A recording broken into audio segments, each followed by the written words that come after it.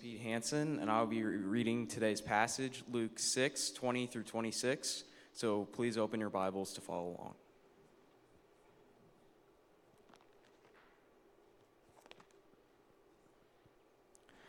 Luke 6:20 through 26. And he lifted up his eyes on his disciples and said, "Blessed are you who are poor, for yours is the kingdom of God. Blessed are you who are hungry now, for you shall be satisfied. Blessed are you who weep now, for you shall laugh. Blessed are you when people hate you, and when they exclude you and revile you, and spurn your name as evil, on account of the Son of Man. Rejoice in that day, and leap for joy, for behold, your reward is great in heaven, for so their fathers did to the prophets. But woe to you who are rich, for you have received your consolation. Woe to you who are full now, for you shall be hungry. Woe to you who laugh now, for you shall mourn and weep. Woe to you when all people speak well of you, for so their fathers did to the false prophets." This is the word of the Lord. Thanks be to God.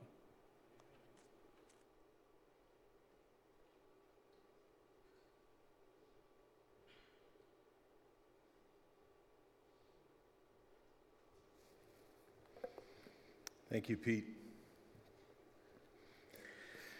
I trust you had a wonderful Thanksgiving, whether you were by yourself or with a group of family members. It looks like some of you maybe feasted too much. No, I'm just kidding. I was just putting myself in that category, but so good that you could be here with us today. And it's an exciting time of year, a lot going on, and we're starting into the Christmas thing. And actually, the big Christmas party's Friday night, so families don't forget about that. Make sure you're aware of that. Those of you who decided to tough it out and come out in the snow and the beautiful wintry morning that we had, and I know some of you are staying home and watching online, and we're glad you can be safe and warm as well. Last week, we talked about how Jesus, through diligent prayer, invokes the Heavenly Father's guidance and invites unlikely candidates to be his disciples and introduces them to ministry. Jesus sets the example of spending time in prayer before making a big decision. And then he invites some common Galileans to be his apostles, 12 whom he would pour his life out into. He would train them and equip them and empower them and send them out in ministry, and they'd be used mightily. And God still calls ordinary people to be used by him to do his work.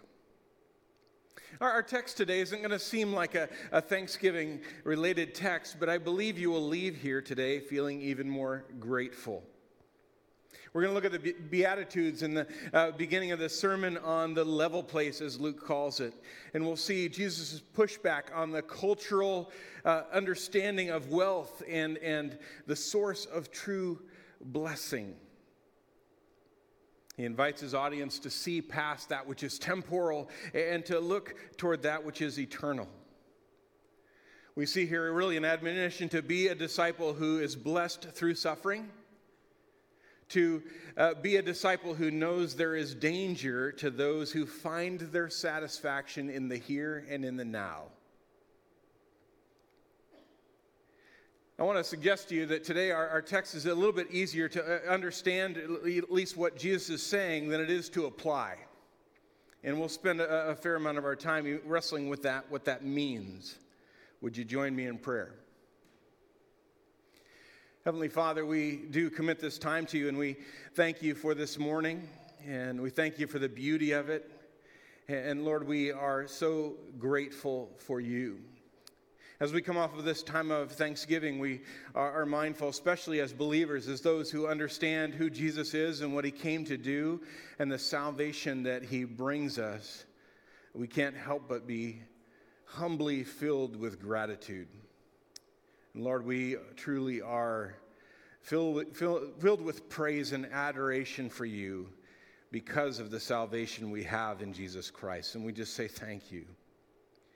Father, we're delighted that we can gather and worship, that we can come before your throne and with united hearts and just say, we give you glory and honor and praise. And Father, now would you take this time and would you use it the way you have in mind, and may your Spirit just move mightily in each of our hearts and lives. And Father, may we be responsive to your word and to your spirit. In the name of Christ we pray. Amen. I've entitled today's message, How It Really Is. And Jesus' words in today's text actually kind of sound wrong from the vantage point of our culture.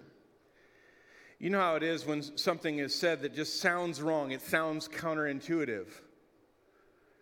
Like higher cancer rates generally indicate a healthier society. And it's because people are living longer and therefore increases the chances for cancer. Sometimes you hear the phrase, you have to spend money to make money. Kind of sounds counterintuitive. Or exercise and have more energy. Or sometimes you say more by saying less. Right on, preacher. No, anyway. Or no matter what you know or think you know, your wife is always right. Men, are you afraid to laugh? Okay. Whew, this is serious. Today's culture might be more inclined to agree with that passage if it sounded like this. Blessed are you who are wealthy, for yours is the kingdom of God. Or blessed are you who eat much food, for you shall remain satisfied. Blessed are you who laugh now, for your laughter shall continue. And blessed are you when people love you and when they include you and when they admire you. I mean, that might sound more accurate to us, and yet I hope not. I hope if you understand Scripture, you understand that that's not right, and the way Pete read it is the right way to read it. And I'm frankly glad that that's the right way. In our culture, the words, the way I read it, might sound more right to us because the wealthy, in many respects, seem to be more blessed. We look at their lives and we go, wow, I mean, that's great. And we could allow ourselves to believe that God must be certainly pleased with them. And the ones who eat much food obviously are satisfied. The joyful people are certainly happy because God has blessed them. And who doesn't want to be liked by others? It's certainly nice to be liked by others, right? It's great. Or to be admired or to be respected or appreciated. But we who know the Bible and the accurate teaching of Jesus, we push back against those words the way I read them, and because we understand they weren't the words of Jesus. And we're quick to correct such ideas and such thinking, but I might ask us, do our lives reflect those thoughts and those ideas? We might be able to correct the wrong ideas, and we can say it the way Jesus said it, but do our lives then reflect that? It's a tough question to consider. In my pastoral circles, we will often joke about the need to boost our church attendance, and so we always joke about preaching health and wealth gospel for a while just to bump the numbers up. Because people want to hear those things, right? And it actually works for growing a church numerically. But we understand why we don't.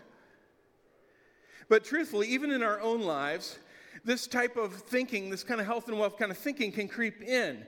If things don't go well, if we face troubles or hardships or things don't go the way we want, then we think that we must be sinning. There must be something that God is not happy with in my life. Quite often I will hear from somebody when I'm meeting with them in my office or whatever, I can't imagine why God would allow such and such. And then it's usually followed by some assumption of spiritual failure on their part in some way or another. It's hard not to think that way. Because we think if things are going good, we're doing the right things, then things should be good. They should be smooth. They should flow. And it's just the way our mind thinks. And in reality, don't we all want to be blessed, right? We want to live a good life. And don't we look at others sometimes and we think, now that's living. That's the way I want it to be for me or for us.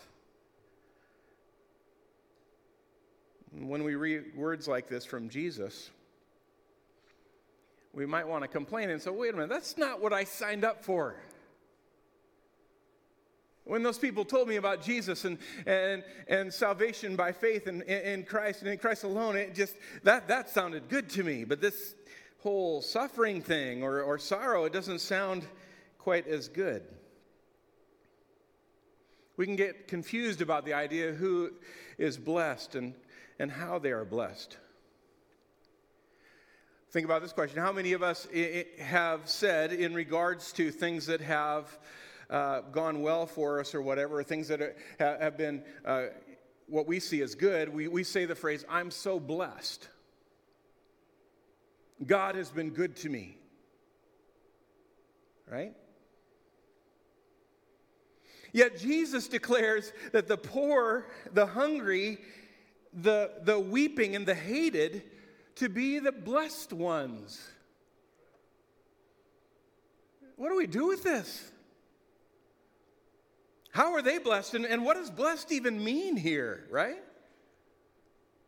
Let's chase that first. I mean, what does blessed mean? We use it in many ways. An athlete will be blessed with a certain body type to make them good at their sport. Or scholars are blessed with amazing intellects, amazing ability to retain knowledge or to comprehend that which is complex for most. With material resources, we say we're blessed, whether it's inherited or earned. We say so blessed. Blessed with great health. Blessed with a wonderful spouse. But we have to say, is that what blessed means here? Does it mean happiness? In this context, I think it comes up short. The poor? How many of us go around and say, so happy to have minimal and limited resources? Makes me really happy. Or thrilled to have nothing to eat. Or weeping. I know some people cry when they're really happy, and that freaks out other people, but happy while weeping? Hated is certainly not the prescription for happiness, is it? And we got to be careful about tying emotion to it, right? Emotion can be included in being blessed, but they're certainly not necessary. Does blessed mean fortunate? Are we fortunate to be poor?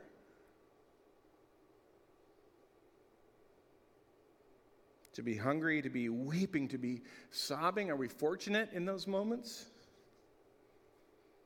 To be hated? Is this heavy enough for anybody yet? Should I keep going deeper here? Fortunate, not likely, right? A better answer might be just to say a declaration or a disposition. But it's understanding this idea of Jesus is talking about divine favor here. So Jesus presents it pretty clearly, and I don't want to re-preach a sermon that Jesus preached because you can't fix it, right? We only have to look at it from the point of saying, what is the action point of the passage? And how do we process this from a North American, generally prosperous vantage point? Are we to pursue poverty? To pursue hunger? Sorrow, or to be hated? Is there something to gain from each of these things?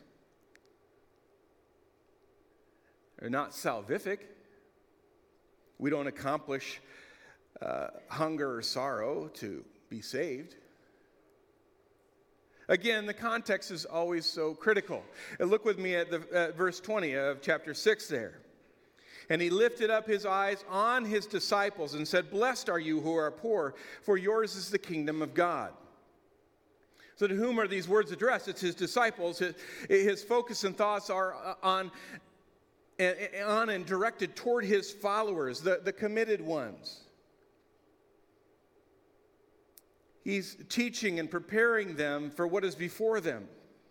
And he's desiring to transform their way of thinking, to have them look at life a little bit different. And maybe this is because Matthew's now struggling with having left his lucrative life behind. Who knows? we know from history that many of the followers of Jesus would turn back. And yet, for others, they would even be martyred for this. Because they wouldn't stop proclaiming the death and physical resurrection of Jesus. So Jesus wants to prepare them for whatever's before them and alert them of the cost of being a disciple. And to let them know, listen, that cost is really high, but it will be worth it, is what he's saying. It's going to be hard, but it will be worth it. In Matthew's gospel, in chapter 19, Peter had said to Jesus, listen, we've left everything to follow you. And in verse 29, Jesus responds, and everyone who has left houses or brothers or sisters or father or mother or children or lands for my name's sake will receive 100-fold and will inherit eternal life. But many who are first will be last, and the last first. I think we got to be important, put a lot of emphasis here on saying, listen, let's not minimize the sacrifices that are mentioned here for his sake. This is leaving loved ones or leaving value behind or wealth.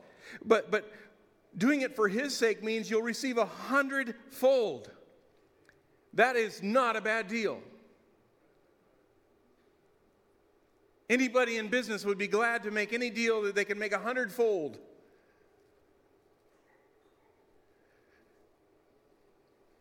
The context here in Luke includes that they will face great trials as they carry the message of the crucifixion and resurrection of Jesus forward.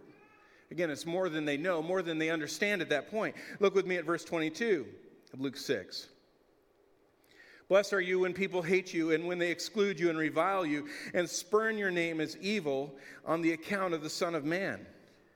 Rejoice in that day and leap for joy, for behold, your reward is great in heaven. For so their fathers did to the prophets.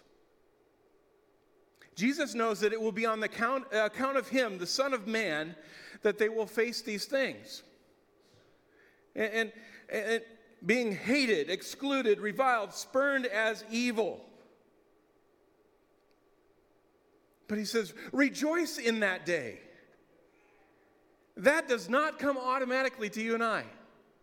To go through those things and then just say, we're going to rejoice in that day. We're going to leap for joy. People are going to treat you like garbage. And Jesus is saying, leap for joy. What? Come on. Why? Because your reward is great in heaven. And he's saying, listen, the people mistreated the prophets too. They were the heroes, remember? They were mistreated too. And the passage is making a little sense now. And if you're experiencing hardship for doing what is right and doing what is according to the will of God, then be happy because this turns out well for you. In the big picture. So the admonition here is to be a disciple who is blessed through suffering. Crazy. And Jesus is saying, it's okay because you are not living for the now.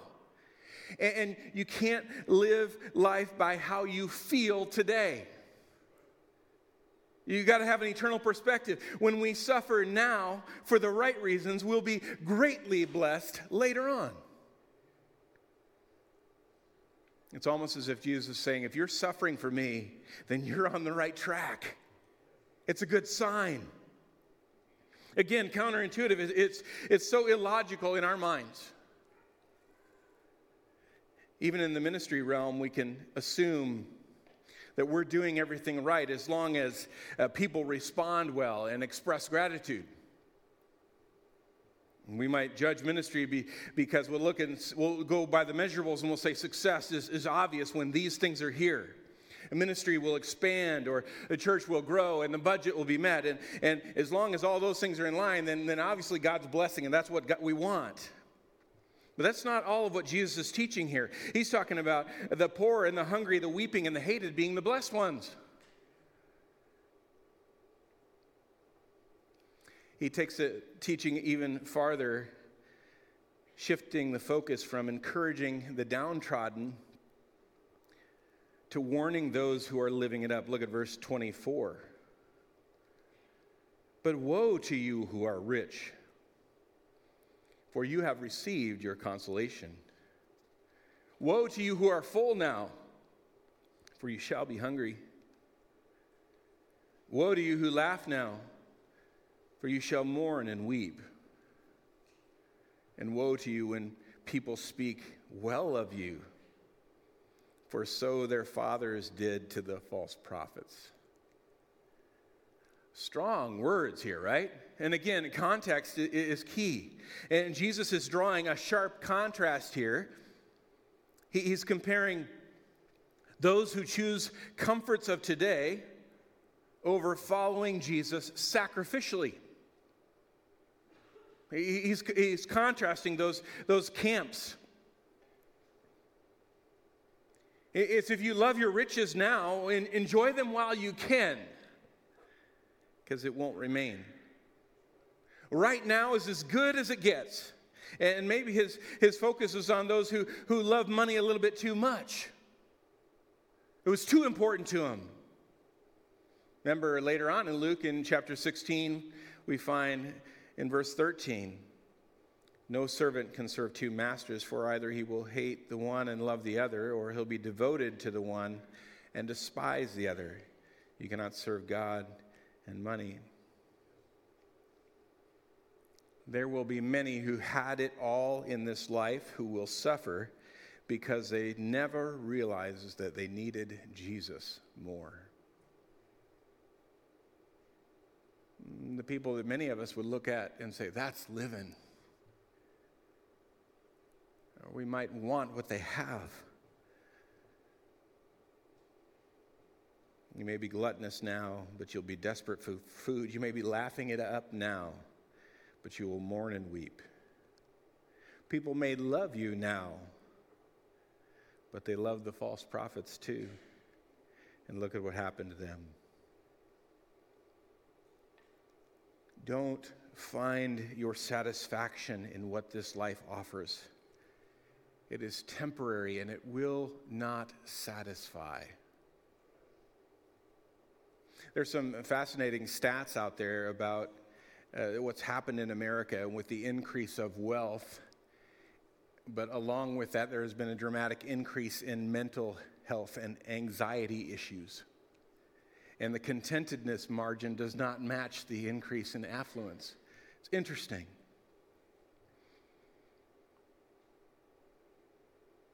At this point in time, as we look at this passage, we have to realize that there are factors that are different for us as Christians today than in Jesus' time. Proclaiming Christ now doesn't necessarily mean that we're going to be led to poverty and hunger. Proclaiming Christ and living for Christ could threaten your employment. And I would say those of us who claim Christ and walk with Him, I think we know what it is to weep. I think that's still the truth. I think you can't help but look at our culture and weep. The condition of the family. Over the summer, I connected with a single dad who was raising his kids. His wife had left. And it was interesting listening to him struggling through that, raising some energetic boys without Jesus. It's hard not to look at things like that and weep. As we look back over the last few years and we see the divisions that were raised over COVID, that should break our hearts. The racial tensions, I think you can't be in Jesus and not have a heartache over that. The abuses and the bad things that are happening, those things should break our hearts. Political unrest and even the hatred within the political parties. To be in Jesus, I think it means that we weep over those things. So I think we can understand that in our culture. But I don't think we understand a whole lot about being hated on the account of Jesus. Some are. But when it comes to the realm of persecution, I don't think there's that much of that here. And yet it does still happen around the world. The Voice of the Martyrs produced a book entitled Heroic Faith a few years back. And I really like it because it kind of addresses what it would be like in today's time to suffer like Jesus was talking about here. And within the book, they highlight a few things. These are not my points. They're from the book. They highlight common characteristics of radically devoted followers of Jesus who have experienced these struggles. And one of the things they point out, number one, they're energized by an eternal perspective. They see this life as an investment in the next life. They look at it as something to use to put in treasures in heaven. In Matthew 9, that's what Jesus was saying, or Matthew 6, verse 19. He said, "Do not lay up for yourselves treasures on earth where moth and rust destroy and where thieves break in and steal. But lay up for yourselves treasures in heaven where neither moth nor rust destroys and where thieves do not break in and steal. For where your treasure is, there your heart will be also." Just like the individuals who invest his or her finance in bigger payoff later, it's that idea of understanding life that way, looking at our life going, we could just live for today or we can live for eternity. And why would people do this? Why would people buy into that level of degree? It's because they believe these words of Jesus. They have faith in the promises of Scripture. So they're energized by an eternal perspective. Second, they have an uncanny dependence on God.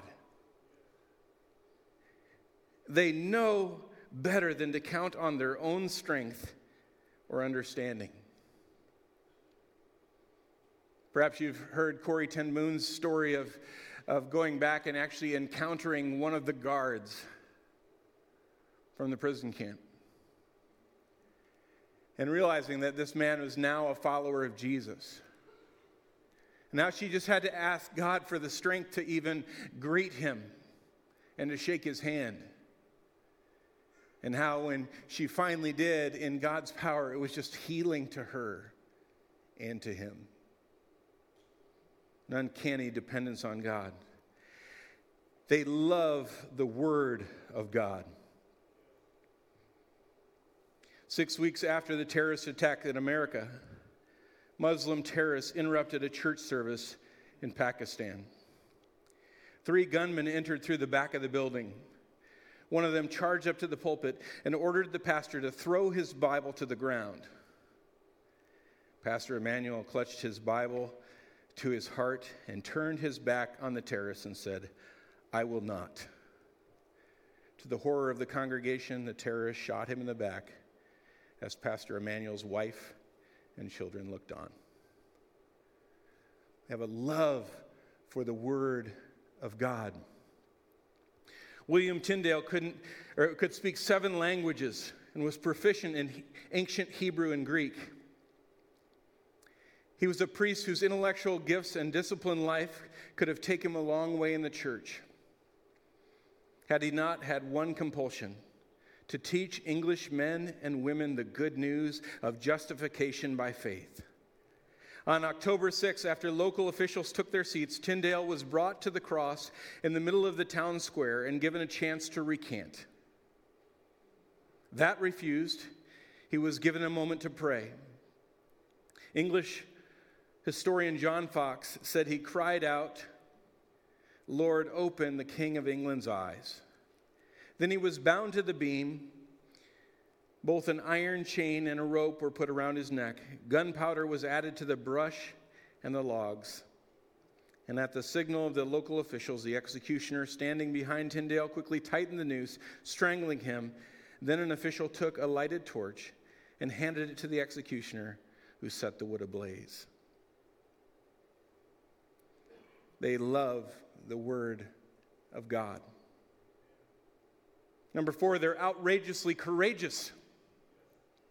A Lithuanian woman exclaimed while awaiting sentencing for being a Christian in a communist country, "This is the happiest day of my life. I'm on trial for the cause of truth and love toward men. I have an enviable fate, a glorious destiny. My condemnation here in this courtroom will be my ultimate triumph." 5, they are living examples of what it means to endure. When the temptation to walk away and seek reprieve of the trials comes, they think in terms of eternity and keep going. Number 6, they take obedience very seriously. One woman shared, when asked why her family was going back to Kabul to serve, she said, "I know of only one great danger. The only danger is to not be in the center of God's will." She and her husband were killed by switchblade-wielding Muslims for loving the people of Kabul. They take obedience very seriously. Number 7, they are unquestionably self-controlled. They know how serious it is to remain focused on the faith and on the cause of Christ. Finally, number 8, they are marked quite simply by love. Because they've been loved by Christ, they must love others. Richard Wurmbrand in Victorious Faith writes, "There once was a fiddler who played so beautifully that everybody danced. A deaf man who could not hear the music thought they were all insane. Those who are with Jesus in his suffering hear the music to which others are deaf to. They dance as if they don't care and are considered insane." Isn't that great? All right, how are we going to land this? Perhaps you're stuck on the suffering part, maybe in one of two ways. And maybe you're just going, "Listen, I've walked with Jesus for a while and I've been bold about it. And when push comes to shove, I haven't suffered. Just because of where I live." And so maybe that's your issue. You go think, "I haven't suffered." Or the other issue might be, you look at this and you go, "I don't want to." I mean, who of us are quick to say, "Oh, yeah, please sign me up for suffering. Please. Hunger, being hated, poverty." So again, what do we do with this, right?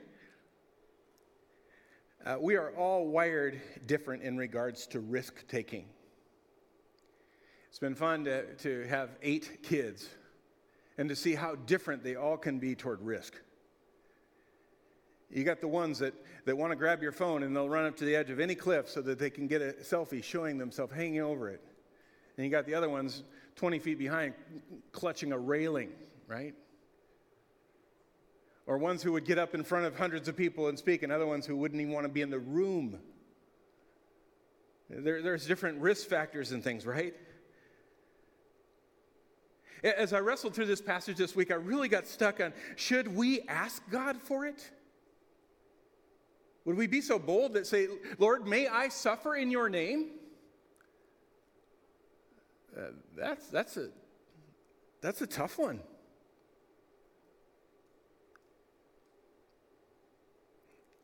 I don't know that that's what the Lord's asking us to do, but certainly he's saying for us who are believers that we would come to a point where we would say, "Lord, use me."